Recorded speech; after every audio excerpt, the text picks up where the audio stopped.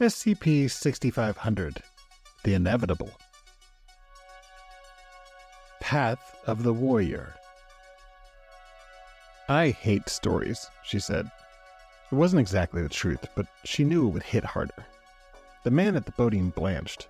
She might as well have told him she hated Greeks. He glanced at the title slide projected above and behind him, as if for support. It read, Applied Apocalyptic Pataphysics, or Telling Tales at the End of Everything. He nodded to himself, apparently convinced and affirmed, nobody hates stories. The entire auditorium torso twisted in their seats to see Delfina Ibanez's short frame dominate the tall door frame by sheer force of personality. Fine, she allowed. I hate fiction. That's better. Judging by his tone, the improvement was marginal at best. Now, you want to answer the question? She strolled down the aisle, relishing the creaking of her leather boots and the flexing of her rayon jumpsuit. I already forgot it. I asked what your favorite story is. I was going to ask someone who didn't show up late, but you made such a dramatic entrance. She flopped down in a chair next to the only person in the room she recognized, Dr. Udo Okori. Looked like death warmed over. Ibanez offered her a sympathetic smile before responding. I'm late because I hate fiction, which means I despise pataphysics, which means you should ask somebody else. You want to call the shots? Get your own presentation. He gripped the pulpit and leaned forwards so she could hear his sneakers squeak up the stage. What's your favorite story, Chief Ibanez? She pretended to consider just for a moment, then answered, the right stuff. I hate magic. Ibanez arched her eyebrows. How can you hate magic? Okori remained in her seat as the auditorium emptied around them. Her eyes were haunted. You'd learn to hate air if you suddenly found yourself on the moon. What's wrong with your friend? Ibanez glanced up at the rumpled Adonis in the aisle. I blame your stupid lecture. You're stupid, he grinned. My lecture was great. I'm a thaumaturge, said Okori. She took off her glasses and pinched the bridge of her nose. Natural born.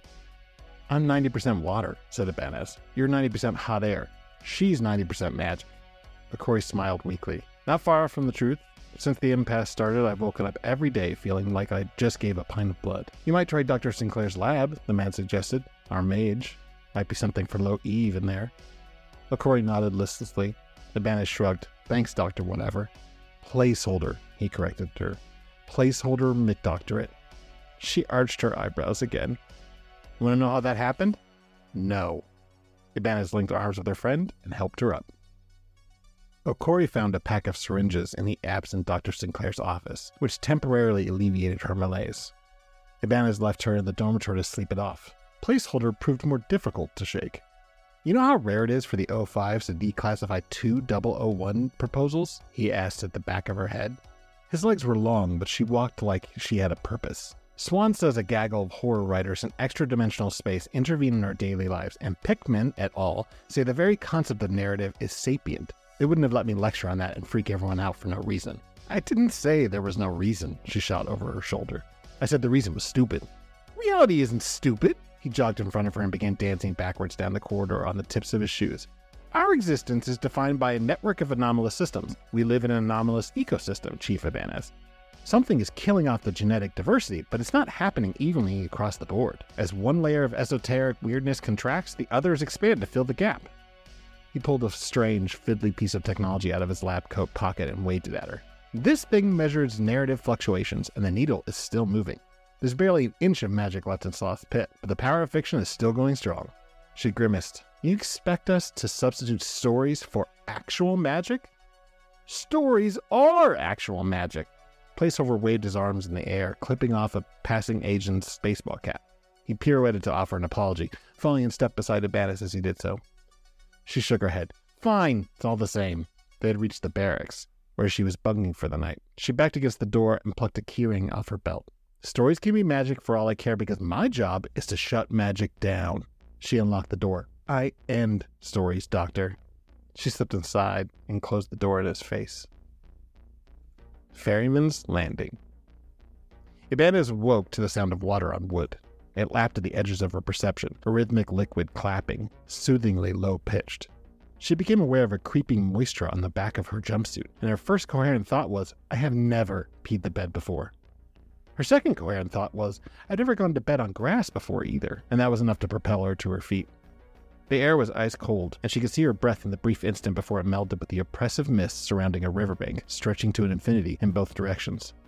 The water was darker than the space behind her eyelids, clapping against the sides of a low-riding wooden rowboat, rocking in a breeze she couldn't feel. There were oars in the oarlocks, and a heavy traveling cloak was flung carelessly over the stern. A battered fedora was perched precariously on top, and it moved to witness her approach. The coat heaved once, only once, like a held breath. "Hi," she said. The hat dipped down, obscuring whatever lay beneath. One sleeve swung up out of the water, dripping black rivulets, and pointed weakly down the river. It held this pose for just an instant, then slapped back against the bleached timbers. "Why not?" she said. This was clearly a dream. She waded out, feeling the chill against her calves through her combat boots, and boarded the small craft. The heap of fabric seemed to deflate, as though achieving its goal had sapped the last of its strength. "I'll be rowing then," she sighed. The ferryman's hat bobbed rhythmically with the dipping of the oars as it watched her pull them along the estuary. After an eternity of splashing in mirror still waters and uncertain progress through an opaque cloud of white, she didn't know what she felt, but it was behind her. The ferryman's hat slid back, and she sensed that it would beckon again if it could. She looked over her shoulder and saw the city. She was standing in a city. The river, the boat, the ferryman, they were all gone. Stone walls loomed around her, and there were solid cobbles under her feet. The street rose up a steep hillside, a dusky antique burg dominating the horizon. "I wasn't sure you would hear me." Ibanez bit off a retort. The voice was thin, it was weak and piteous. She began to walk, and her shadow refracted in the dim light. A myriad of silhouetted figures kept time with her footsteps. "I bring you hope in the final hour." "Who are you?" She paused. "And don't give me any cryptic dream bullshit. Our time is nearly spent." She was climbing the broad chalk steps of a church, surrounded by shadowy figures which winked out one by one as she passed them by. The steps ended at a smooth stone platform where a snow-white robe lay fluttering in another phantom breeze. "Come to me and begin." The breeze soared into a gale, and she fell to her knees. As she clamped both hands over her ears and shouted something fierce, the robe blew aside to reveal Site 87, Sloss Pit, Wisconsin, United States of America. "It was a vision," Okori yawned. She fiddled with the cold chicken sandwich on her plate. "It was a story seed," said Placeholder. He devoured half of his own sandwich in a single bite. "It was a dream," Ibanez growled. "Undigested cheese."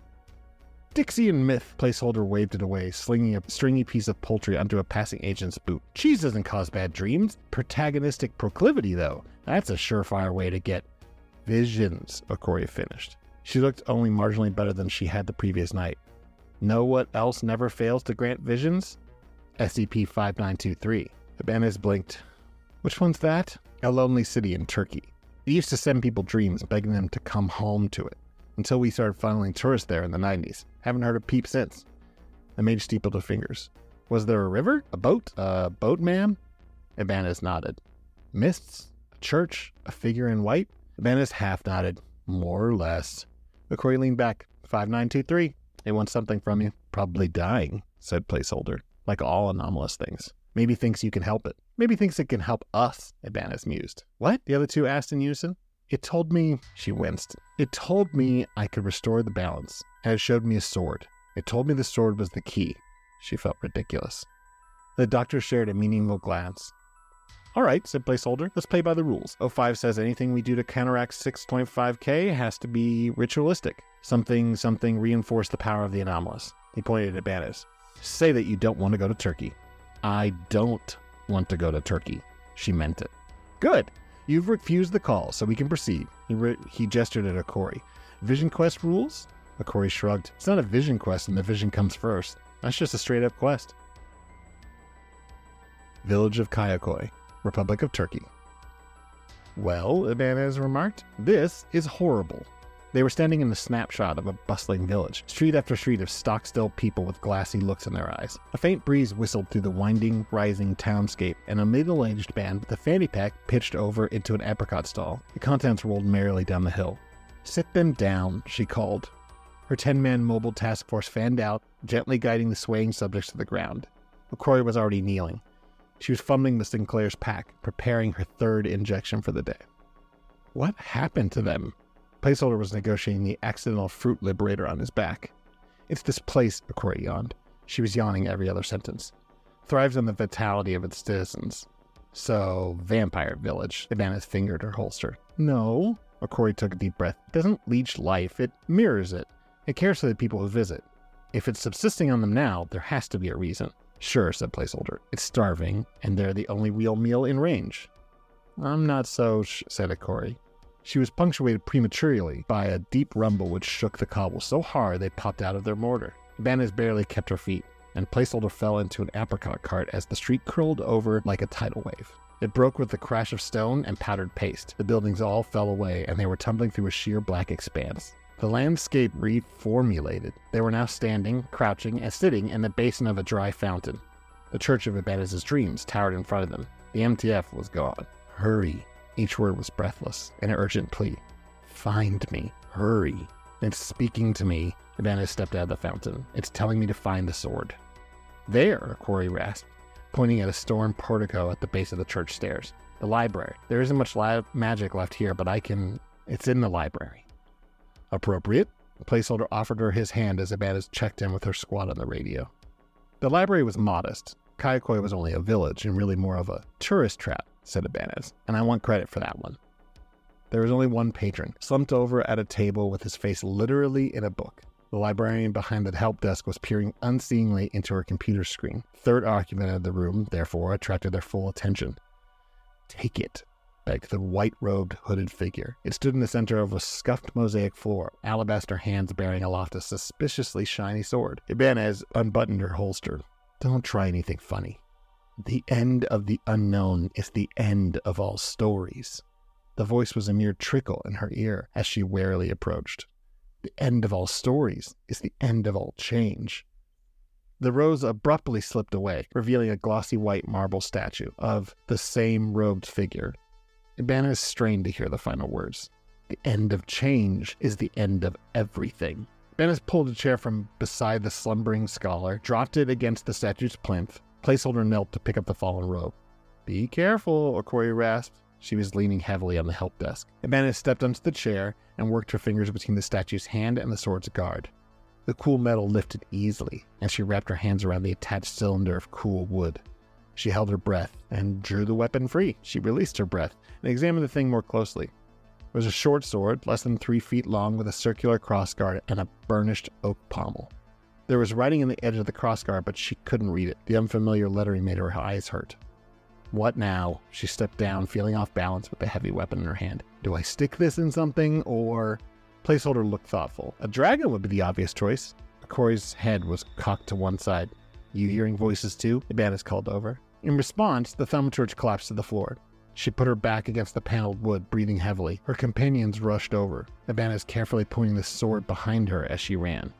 Okori grimacing as they bent over. There's a way in here.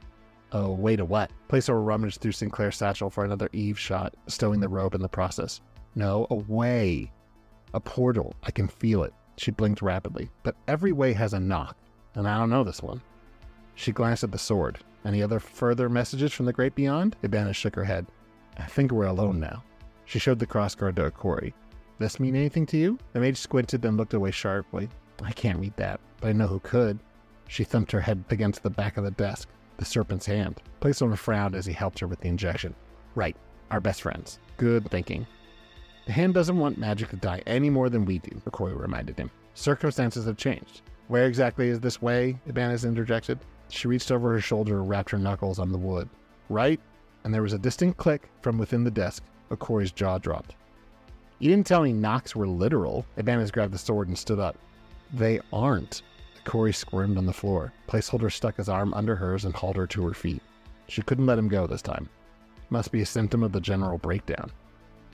Or this was your role in the narrative, the pataphysicist suggests. Okori grimaced again but did not argue the point.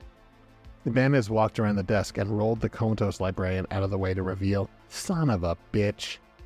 There was a cabinet door at knee level in the desk, and it was open. When she saw what lay beyond, she nearly dropped the sword again. The Wanderer's Library. They crawled through the door in the desk, trading the cool stone of Kayakoyas for a soft, warm bed of whistling bluegrass. There were timbers beneath, not rotten but firm, and polished? Ibanez didn't fully understand until she stood up, when she didn't understand at all. She was standing in a scrubland clearing, which was simultaneously an ornate Athenaeum, the grandest library she had ever seen, a tree line of jam-packed shelves rising up to a storm-clouded ceiling. A warm breeze carried the scent of ancient paper and a sound of distant fighting to her as she turned to face her comrades. Okori was still in the grass. She looked up apologetically. I don't think... Bandis handed the sword to Placeholder and reached down to carry her friend. Hope most of your weight was magic. They passed into the forest of stacks, walls of literature stretching in every direction. They promenaded through a series of colossal arcades, pausing at each junction to watch for supernatural traffic. Over the course of 15 minutes, they encountered an animate skeleton pressing its finger bones into a 2-meter blob composed entirely of eyes, screaming, "Praxis!" over and over again. A squat, 4-eyed green creature pulping an army of papier-mâché cockroaches with an enormous leather tome. Some sort of immense dinosaur creature, which they ran away from too quickly to see what it was up to. And no less than 3 different wild-eyed robed men struggling in the grip of disembodied arms which reached down from the ceiling to throttle them. Okori trailed her arms behind her, lightly caressing the spines of every book within reach. She was breathing deeply, her eyes rimmed with tears. What's that? Placeholder asked, and Ibanez shifted her stance to carry the mage one-handed. Her other hand snapped to her waist with practiced ease. There was a rush of air, and a single shot echoed through the wooden canyon. The slug impacted a swollen cluster of nerves in mid-leap. Both disintegrated in a spectacular spurt of blood and metal. Yeah, said Ibanez, lowering her service weapon. What was that? Did you even aim? Placeholder knelt to examine the wreckage of the spider thing, setting the sword onto the floor between them. You're terrifying. And loud, Corey groaned. Put me down before you do that again. Ibanez lowered her to the floor. The maid shuddered. I'm feeling... I don't know if it's better, but... Ibanez swung round, finding the pommel of the sword in her left hand and bringing it up in one fluid motion. Another ball of flesh was falling from the distant ceiling. She slapped it away with the flat of the blade. Pull! She shouted and snapped off a second shot. This time the creature careened into one of the shelves, tracing a bloody trail along a set of encyclopedia. Oh, shit, said Placeholder. He was staring down the aisle at an army of sanguine spiders knotting together to bar their passage. Before Ibanez could regain her feet, however, the curtain of flesh was violently flung aside and scattered across the stacks. A tremendous red-backed millipede, bigger than a convoy of buses end on end, reared up and hurled the jittery things high into the air, sucked them into a gnashing split down the middle of its gigantic round head, then snatched the stragglers up from the ground with an unearthly squeal. As the last red morsel disappeared down its gullet, its deep brown belly burned scarlet, and the sound of boiling flesh filled the air. It belched a thin plume of flame over its own rounded shoulders, then slammed back down to loom over the 3 of them. Ibanez glanced at Placeholder, now cowering beside Okori's prone form. This count as a dragon, you think? Jailers! The gargantuan horror squealed. In my library! You shall not! Its spindly limbs splayed out suddenly, and its segmented trunk crashed down to the overgrown floorboards. Oh, bother. Ibanez stood, raising the sword between them. I'm not here to jail anything. She kept what she felt was a surprisingly even tone for addressing a train-sized monster. I'm here for a single piece of information, and trust me, you really do want to help me find it. I'm not a docent, you half-bite nitwit. It scrambled back to its feet, leaning against the stacks for support. I should tear you to niblets for suggesting it. It paused. Niblets? Or is it giblets? At any rate, I don't trust your kind. I don't abide thieves and book burners. Would you rather abide spiders? Ibanez kicked the nearest mulched monstrosity. The millipede slapped it out of the air with a flick of one spined foreleg. Are you a spider-abider? The creature reared back again, and for an instant Ibanez thought she was about to join the spiders in its fiery stomach. Then a surprisingly gentle, chittering sound filled the air, and she came to the feverish realization that it was laughing. Spider-abider, you're not at all bad, it hissed. I am the 8th archivist. My friends call me the Rounderpeed. Its T-bar eyelids contracted. You may call me the 8th archivist. Awesome, Ibanez lowered the sword. You want to tell me why the library's on fire, metaphorically speaking? Metaphor, nothing. The archivist skittered aside to reveal the largest interior space Okori had ever seen. Rows on rows of desks, shelves, tables, and chairs, chaise lounges and couches, lanterns and braziers, and magazine racks and podiums. It was expanding and contracting like a living, breathing thing, and as she stepped out from under the stack, she suddenly saw why. A skyscraper's worth of overhanging galleries were crawling with an endless web of fleshy red spiders, entwining their quivering nerve appendages together to form a network of gore and gristle. The grand hall, Okori breathed. Sparks leapt from spider to spider, putting Ibanez in the mind of, well, fuck me. I will revise. You want to tell me why there's an arachno-brain forming in your lobby? The Randerpede wheezed, expanding and contracting like a bellows. The old magic is dying, the ways are open, and we can't shut them. Things are coming through, things that we don't want, things which have been waiting. What sort of things? Placeholder had joined Ibanez in the atrium. Former patrons ejected for theft, destruction of library property, consumption of library property, consumption of other patrons. The gigantic globular head swung up as a new smattering of spiders burst bloodily into being above. And eldritch monstrosities, of course. Things which only exist to transition from out to in. This is one of those. Its glowing green orbs narrowed. The grand hall expands to suit its contents. That's normally very convenient, not so much right now. Okori stood up shakily. You guys on a first-name basis? It's the half-wit brain of Uberoth, the Randerpede spat. His spit was a mass of writhing black. It sizzled on the green boards beside them with the scent of rusted metal. Anathema to knowledge, Uberoth the empty, Uberoth the senseless web, Uberoth the maw of trackless midnights. That's a dude's name, said Ibanez. The archivist clicked its gruesome zipper of teeth together. What? Uberoth? Ibanez stared, entranced in the multiplying meat neurons. Sports guy from the 80s. My dad used to follow baseball. The apex of the hall was now concealed above a false ceiling of rippling red, livid with blind moranic mirth. Peter Uberoth, she said. The spiders fructifying in the stacks. A gaggle of docents were gamely brushing them down with brooms. I'm about 90% sure. Yeah, said Placeholder. I don't think this is him. Ibanez squatted down and tugged her boots tight. You a climber, buddy? The Randerpede's coils were tensing. Ever upward. She shifted into a starting position. And how tough is your chitin? The archivist was shuddering with anticipation. Tough enough for what you're considering. What are you Okori said in the moment before Ibanez kicked off the floor onto the massive millipede's back. It beetled onto the nearest support column, and they shot up into the cavernous space beneath the congealing brain. Ibanez gripped a arched spine with one hand and twirled her blade with the other. It was emitting a dull white glow.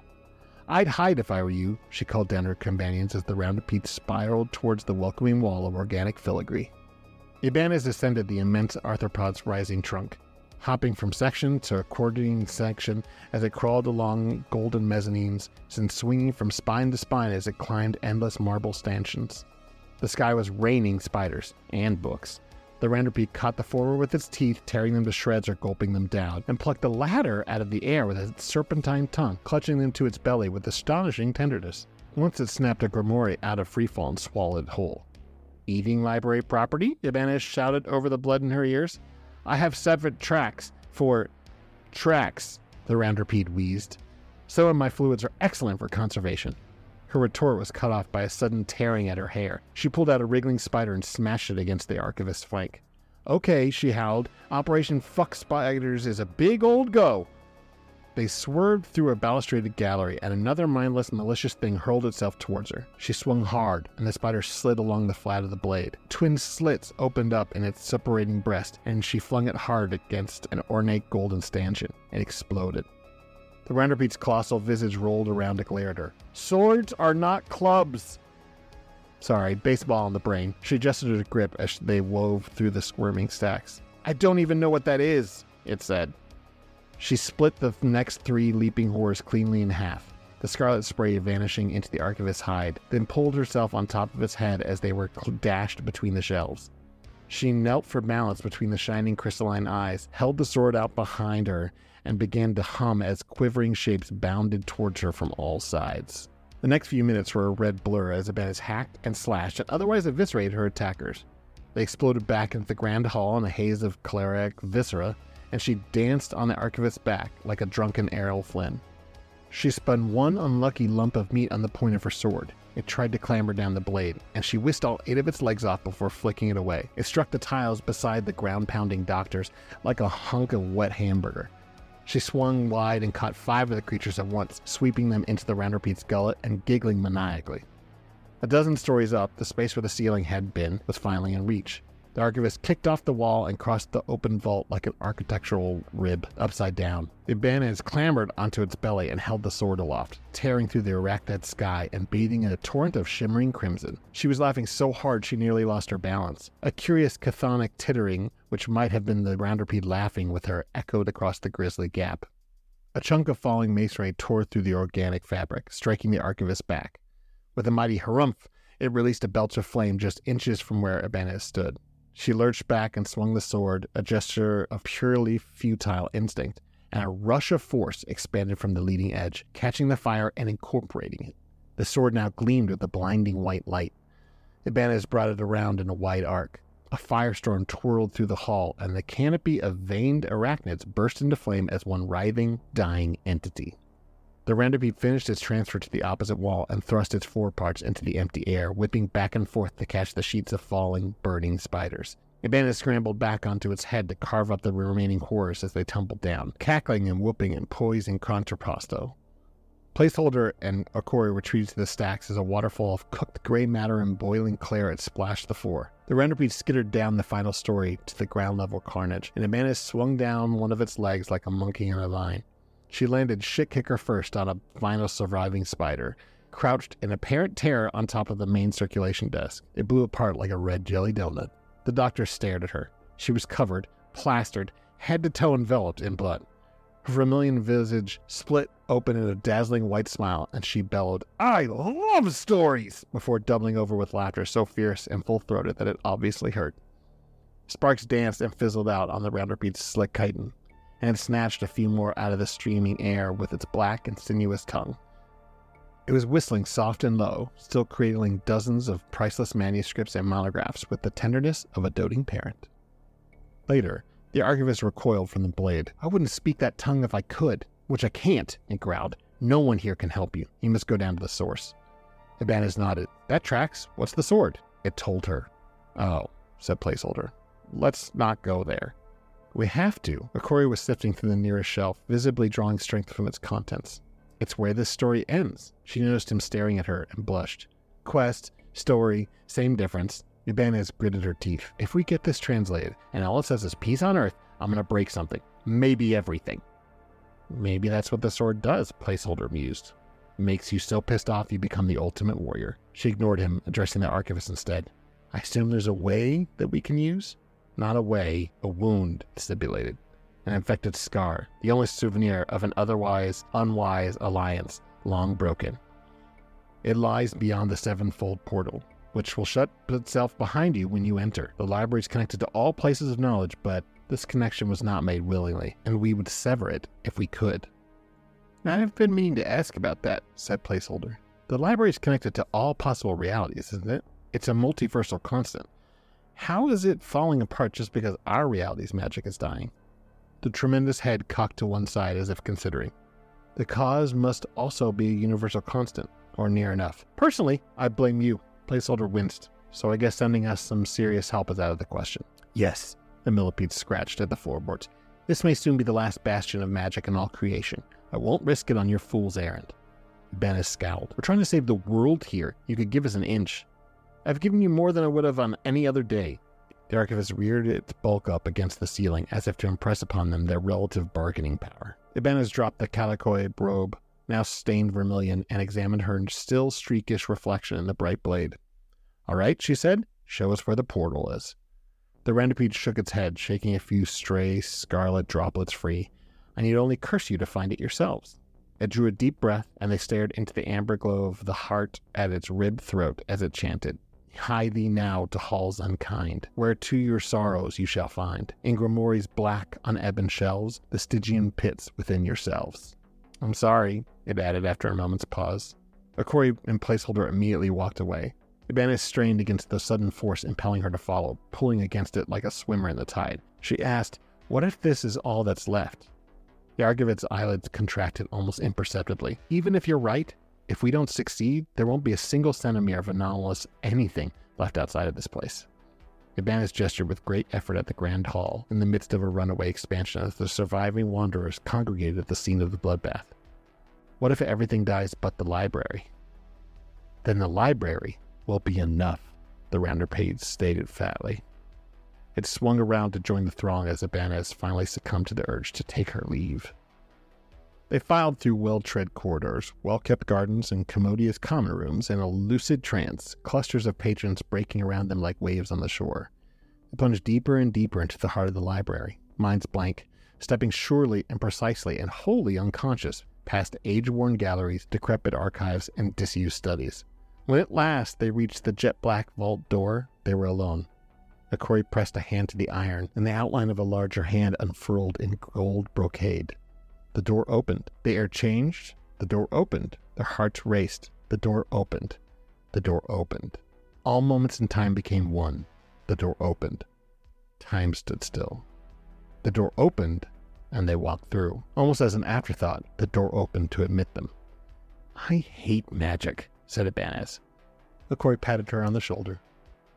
The room beyond was a diminished reflection of the grand hall, blackened and pitted with age, fire, and rot. A beam of pure dark light shone down on the shattered tile floor from an aperture in the ceiling. A viscous black fluid ran in narrow streams from the empty shelves, flowing down into the central emptiness. It looked like ink. Sheets of paper rained from above, disappearing into the apparently bottomless pit. "The thing about bottomless pits," said Placeholder, "is that they aren't. Ever." Ibanez walked gingerly to the edge. "This is a metaphor, yeah? The descent into madness?" Her companions joined her. "It's a metaphor for progression," said Placeholder, "for transition, for the acquisition of deeper knowledge." "It's a hole," said Akori. She stepped in front of them, smiled brightly, then stepped back into nothingness. They watched her fall, then linked hands and stepped in after her. And then the door closed. The Black Vaults. The bandits fell free in the darkness for a second time that day. She didn't consciously close her eyes as she fell away from the light, but she did have to consciously open them when her feet touched solid ground again. She still couldn't see, and when she opened her mouth to comment, she realized that she was wearing a mask. She worked her fingers under the edge and peeled it off like a bad sunburn. It was a solid, featureless strip of white porcelain, like a well-worn bar of soap. Her companions stood beside her, holding their own masks and squinting in sudden brightness. She dropped the mask and held the shimmering sword aloft. Akori leaned in to examine it, stroking the crossguard longingly. "This thing is hemorrhaging magic," she whispered, awestruck. "It shouldn't be getting more powerful. Nothing gets more powerful anymore. Half the artifacts in our inventory straight up failed. 2264 won't open, 005 and 963 are flat out dead, but not this thing? Maybe that's why the Magic City wanted us to have it," Placeholder suggested. "Maybe it really is part of the solution." "Putting the genius in Genius Loki," Akori agreed. "Here's hoping." "Well, it's a pretty shit sword minus the part with the whoosh." She blew out for emphasis, then held the thing in front of her to illuminate the surroundings.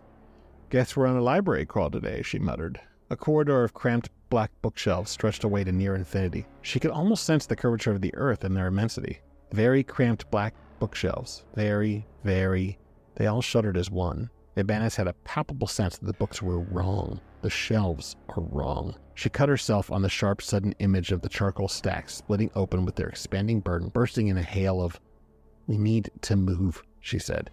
She shook her head hard. "We need to move before we start hearing voices." She immediately strode forward. Come on, she didn't need to look to see if they were following.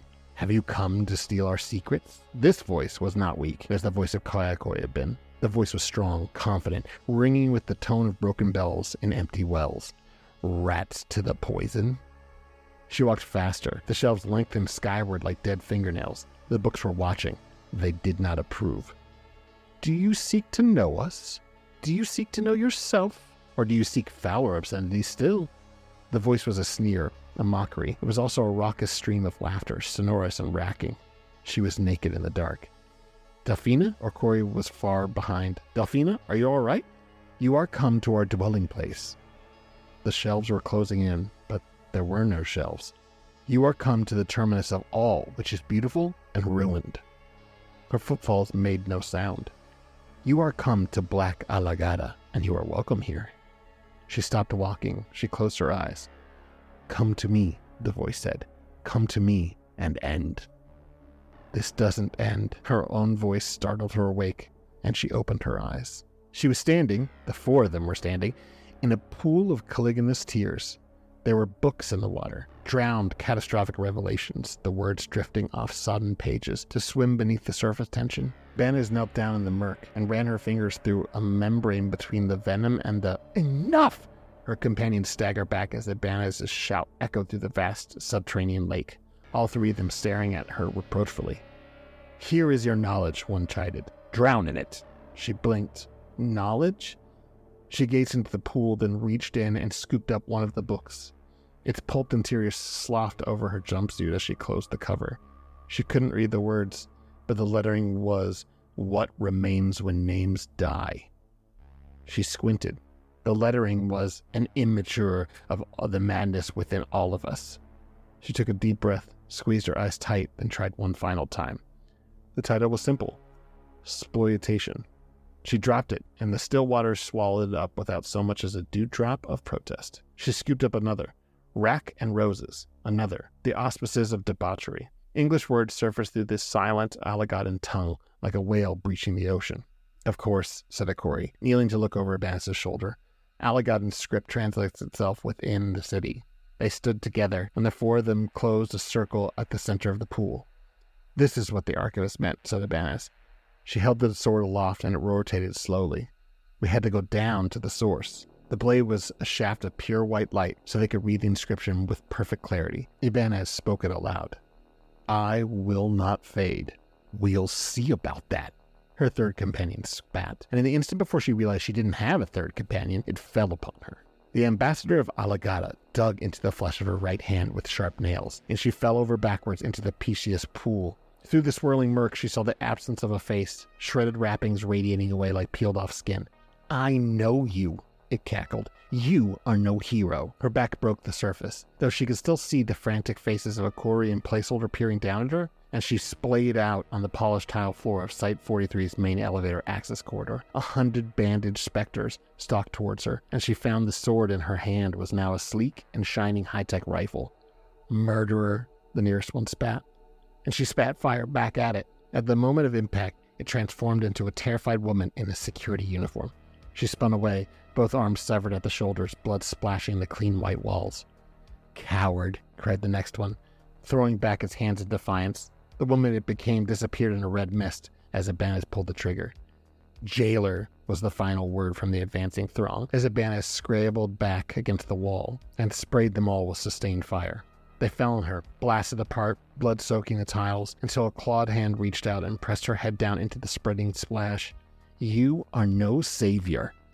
She emerged a coughing, sobbing wreck, with a stagnant pool of swamp water. The sky was on fire, and planes were roaring overhead, pelting a lagoon-side village with heavy artillery, while men and women in MTF outfits struggled to assemble an anti-aircraft gun. The torch in her hand had been snapped in half, but the incandescence above luridly lit the expanding cloud of red in the water before her. A small girl lay face down in the muck, a single clean exit wound in the back of her skull. Ibanez reached down, fighting the almost overpowering urge to drop the torch, and turned over her sister's ice-cold corpse. "This isn't real." Her voice disappeared into the throaty snickering of the faceless bandaged beast, which reached up and closed its talons against her throat. "You are nothing." This time she fought back, hammering at the ambassador with a broken torch. It seemed taller, leaner, more confident as each blow landed. "This isn't real," she screamed. "This is a dream." "Dreams are more real than all the magic in Alagada today." The bandages fell away, and the lithe form of sheer night enveloped her. She felt her fingers loosen on the torch, gun, sword, and as the ambassador thrust her down to the water once more, she understood what was happening. She took a deep, rattling breath, and as it pressed her beneath the tepid surface, cleared her mind and focused on the only thing that mattered to her at the end of all things: her failure at the fountain, where 10 good men and women lay dead. "You are no leader." Razor-sharp fingers dug into her scalp, and her eyes filled with blood as she emerged into the moonlit, rain-swept landscape of Kayakoi. She splashed through the fountain's basin, coughing up rainwater and gagging on scalding hot air. The beast stood on the church steps, regarding her with an air of casual, impersonal malice.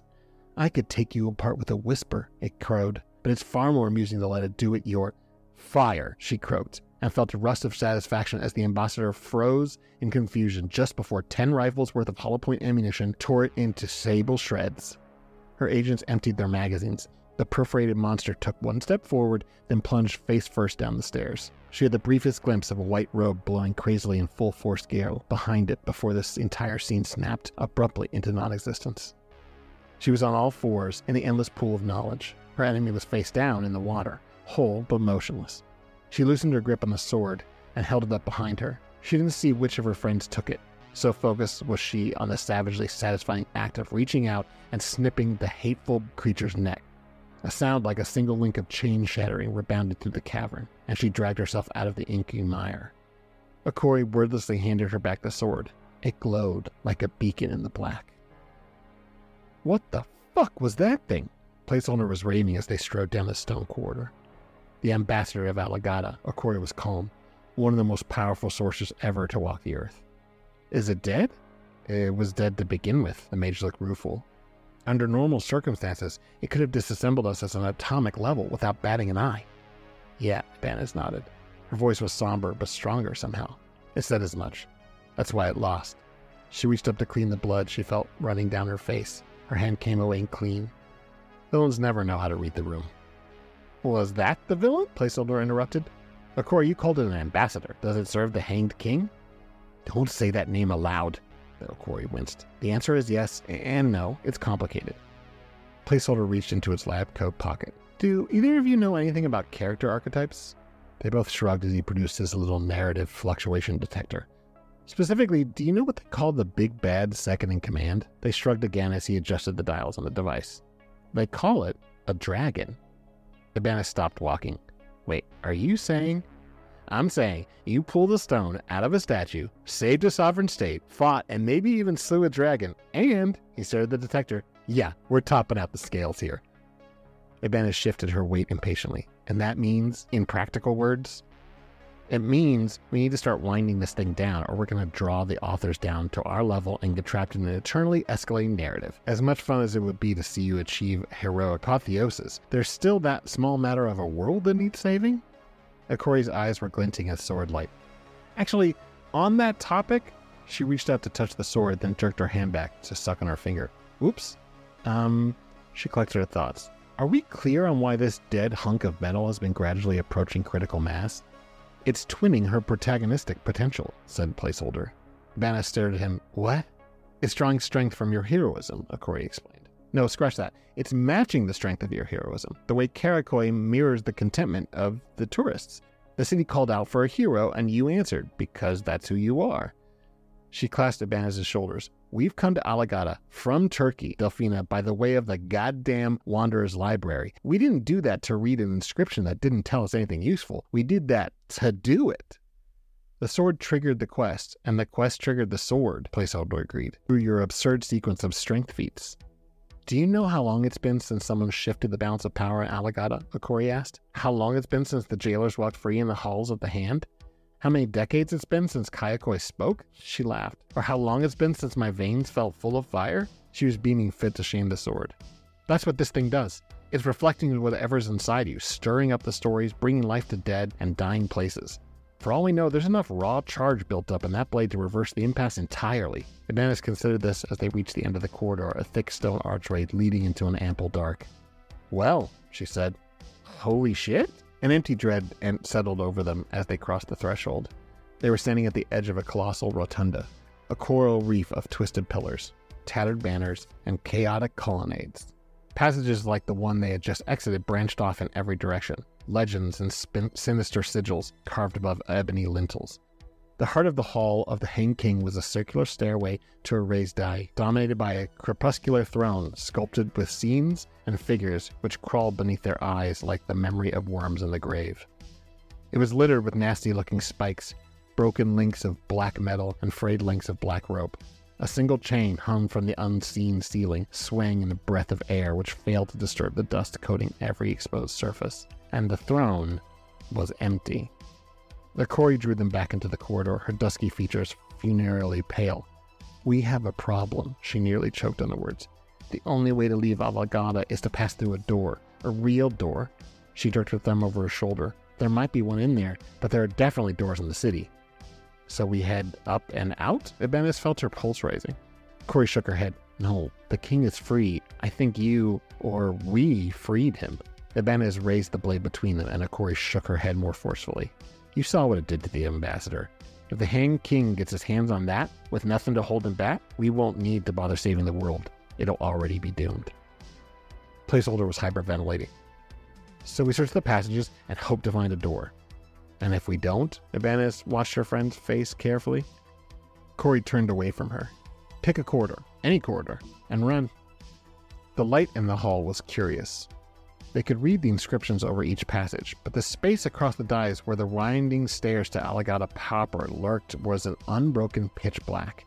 As they moved from doorway to doorway, staring down endless tunnels of lightless rock, they realized the shadows were neither lengthening nor shortening with the motion of their makeshift torch. They found a grand total of one door, a jet-black wooden affair with a starburst pattern of locks. The legend on the lintel read Aditum, and Akori wordlessly declined to try opening it. Teeth clenched and faces gaunt, they edged around the throne platform towards the unretreating gloom where the gloom moved. Oh, said Akori. She reached into her satchel, withdrew a leather pouch, and poured its contents into her left hand. She clapped both hands together, and a cinnabar cloud expanded around her. Goodbye.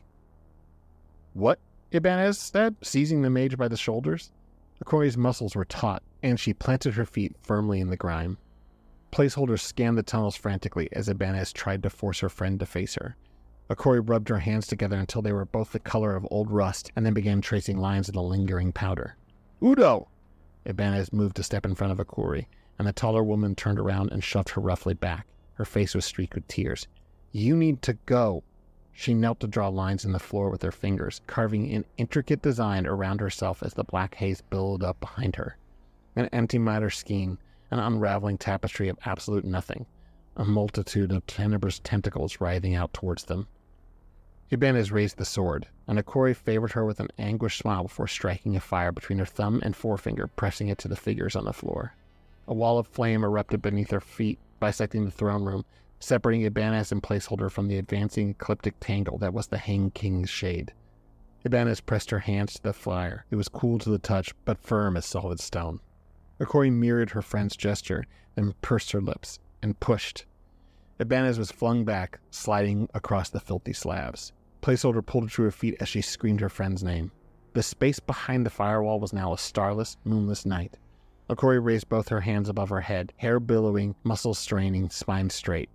The king's empty bowl forced her to back away, bit by bit, edging beneath the lintel marked with a simple sign of 3 crescent moons. She was still a picture of perfect resolve when Ibanez lost sight of her, propelled down a lightless passage marked Neverment by the distractful but insistent pataphysicist. The Neverment. They hadn't made it 50 feet before Ibanez felt a violent urge to race back to the throne room, stronger than the archivist's curse in the library, stronger than the pull of a moth to a flickering frame. We have to go back, she said. Placeholder made no move to restrain her. He obviously knew his own strength. We can't. This is the only way forward. He ran both hands through his dark curly hair. We need to get you out of here. We need to get the sword out of here. You're the protagonist. Akori and I. No, snapped Ibanez. Akori and I are just secondary characters. He raised his hands up in defense. It's true. Ibanez barely resisted the urge to slap him. She pointed back down the passageway. Don't talk pataphysics at me right now. My friend is going to die back there if I don't help her. He shook his head sadly. No, she's going to die whether or not you help her. The question is, will everyone else? Ibanez balled her hands into fists. You don't know where this goes. For all you know, you're leading us down a dead end while Udo gets... She blinked back furious tears. For nothing. Placeholder frowned grimly as he tapped the narrative detector and with one finger. I do know where this is going. Alagata is on the shores of the Neverment as an interdimensional void, a space between spaces. With the collapse of magic, if my theories are correct, it's a realm of pure pataphysics, the domain of the authors. Ibanez blinked. If your theories are correct. He nodded. I talked to Akori about this before we left Sauce Pit. There was always a chance we get trapped in a loop out here, with our world so infused with narrative power. He sighed. If that happened, we agreed to push things over the edge. She felt her jaw setting. Push things over the edge? He looked stricken. Check off another narrative box. Reel the authors in. Hit one final note on the cliché scale. Her withering glare dared him to say it, so he swallowed hard and obliged. A grand gesture.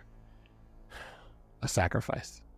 For a moment she feared she might drive the radiant sword through his heart. For a moment she thought she might dash him against the glistening black masonry. For a moment she might lose her mind. And then her heart leapt into her throat and a blinding light burst from the edge of the blade. It's not a fucking sacrifice. She stuck the tip of his blade directly under his nose. It's a sequel hook. At first, there seemed to be a light at the end of the tunnel.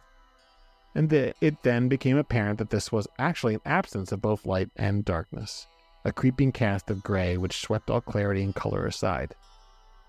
They ran through the dimming fog, Ibanez stealing brief glances behind them. For a few precious moments there was still the void, the silent memorial to an uncertain fate of Udo Okori. But soon, not even the absence of anything remained. Their feet were falling on thick pile carpet, casting clouds of dust through a starlit gallery paneled in vibrant maple. "This isn't real," said Placeholder, eyes set firmly forward. There was a fire burning beyond the leaded windows, and a sudden lamentation split the night with enough force to. They were running through a labyrinth of stinging nettles, staring up at a hollow sky. A noose was hanging from the heavens, a shapeless figure kicking at the end of the rope. "We're breaking through the layers," he snapped. "Keep moving." They were barreling down a hazy, fence-lined street, rows of dead-eyed corpses turning to watch them pass. Trumpets thundered on high. Something massive moved in the mists. "Almost there," he said, clearly out of breath. They were falling through an empty expanse again, and she knew she was being observed from beyond the veil. "I never told you how I got my name," Placeholder remarked. His eyes were wide and wild as he pointed at the emptiness ahead. "I got something's attention, and it cursed me." They were pinned against a black velvet curtain like butterflies on a specimen board, a metaphysical mass looming over them, reaching out to grasp. We've learned a thing or two about curses ourselves in the interim. A howl of static, a sevenfold shattering of chains, an inhuman rictus rising up behind them, and a scream from beyond the fourth wall. And the village of Kayakoi, Republic of Turkey. They were sitting side by side on an uncomfortable wooden pew, gazing up at the white-robed figure floating above the pulpit. Its robes were billowing in an unseen breeze. The end of the end is nigh. What was that thing? Her own voice sounded flat, empty, even alien to her. When the author came for us. It was a safeguard, Placeholder muttered, staring at the motionless needle in his narrative function detector. A last resort against the writers if push came to shove. A contingency plan we never thought we'd need to use. He blew out a ragged breath. I deployed it in the noosphere before we left Site 87. Ibanez glanced at him, almost too exhausted to ask, "Why didn't you tell anyone?" He responded timidly, recognizing the fire in her eyes. "Because then it wouldn't have found us. Because it wouldn't have been a Deus Ex Machina. We have to follow the rules, you know." She glanced down at the blade. "I will not fade," gleaming like burnished bronze, and shook her head. "Fuck that noise." She stood up and headed for the open double doors, pointedly ignoring the lingering genius loci. "The rules follow me, starting right now." Addendum. Debriefing material. Missing persons report Dr. Udo Okori, Chief Delphina Ibanez. In the early days of the SCP-6500 crisis, 3 Foundation personnel embarked on a voluntary expedition to A. Acquire an anomalous artifact, B. Uncover the truth of its origins, and C. Determine whether or not it could be used to partially restore the status quo. This resulted in the acquisition of 6500-Alpha-Sword, the leading edge. Said artifact is a blade capable of reflecting the inner strength of its bearer into thaumaturgical and narrative energy, revitalizing decayed anomalous landscapes and living creatures and restoring momentum to their stories. Dr. Udo Okori, Chief of Applied Occultism at Site-43, was lost during this operation in the hostile and extremely hazardous city of Alagata, and is presumed KIA. The bearer of the sword, Site-43 Pursuit and Suppression Chief Delphina Ibanez, subsequently organized a mobile task force made up of individuals with exceptional protagonistic potential, as identified by Dr. Placeholder McDoctorate. Chief Ibanez and MTF Delta 6500, the Magical Mystery Tour, were deployed to each Foundation site and a variety of Foundation-friendly anomalous locations in order to repair the damage done by 6500 wherever possible. While local effects had been more extreme, generalized through random, global, interstellar, and interdimensional effects have also been witnessed.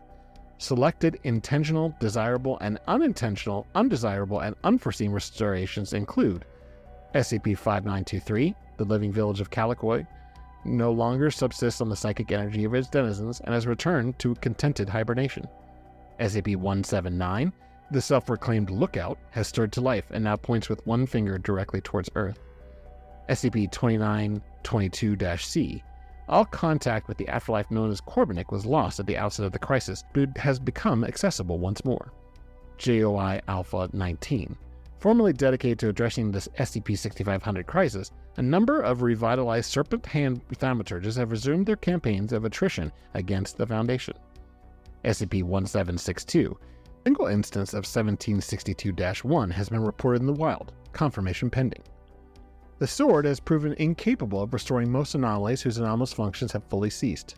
Attempts by Delta-6500 to enter the Wanderer's library to render aid and assistance have been categorically rebuffed. No attempt has been made to return to Alicata for reasons which should not require explication. It was observed that the Sword can only draw a certain amount of power from each wielder before becoming inert in their hands. Chief Aban has therefore mandated rotating the use of the artifact between all members of Delta-6500, utilizing their unique protagonistic profiles to infuse moribund anomalous locations and entities with whatever variety of esoteric force they require to continue or resume their normal functioning. After 1 week of this activity, citing a sufficiently well-trained and diverse task force capable of carrying out these actions independently, Chief Aban has surrendered the artifact to Dr. McDoctorate and nominated him temporary head of the task force. She requested leave of absence to convey her condolences to Okori's parents. Researchers are stationed at Site 91 in Yorkshire, England. This was granted. The doctors of Okori report nothing unusual in Chief Abanis' activities during her time at Site 91. Nevertheless, on her return to London, ostensibly to resume duty with Delta-6500, she was instead seen entering Her Majesty's Royal Palace and Fortress of the Tower of London, heavily armed, at which point she disappeared without a trace. This has been SCP-6500, The Path of the Warrior.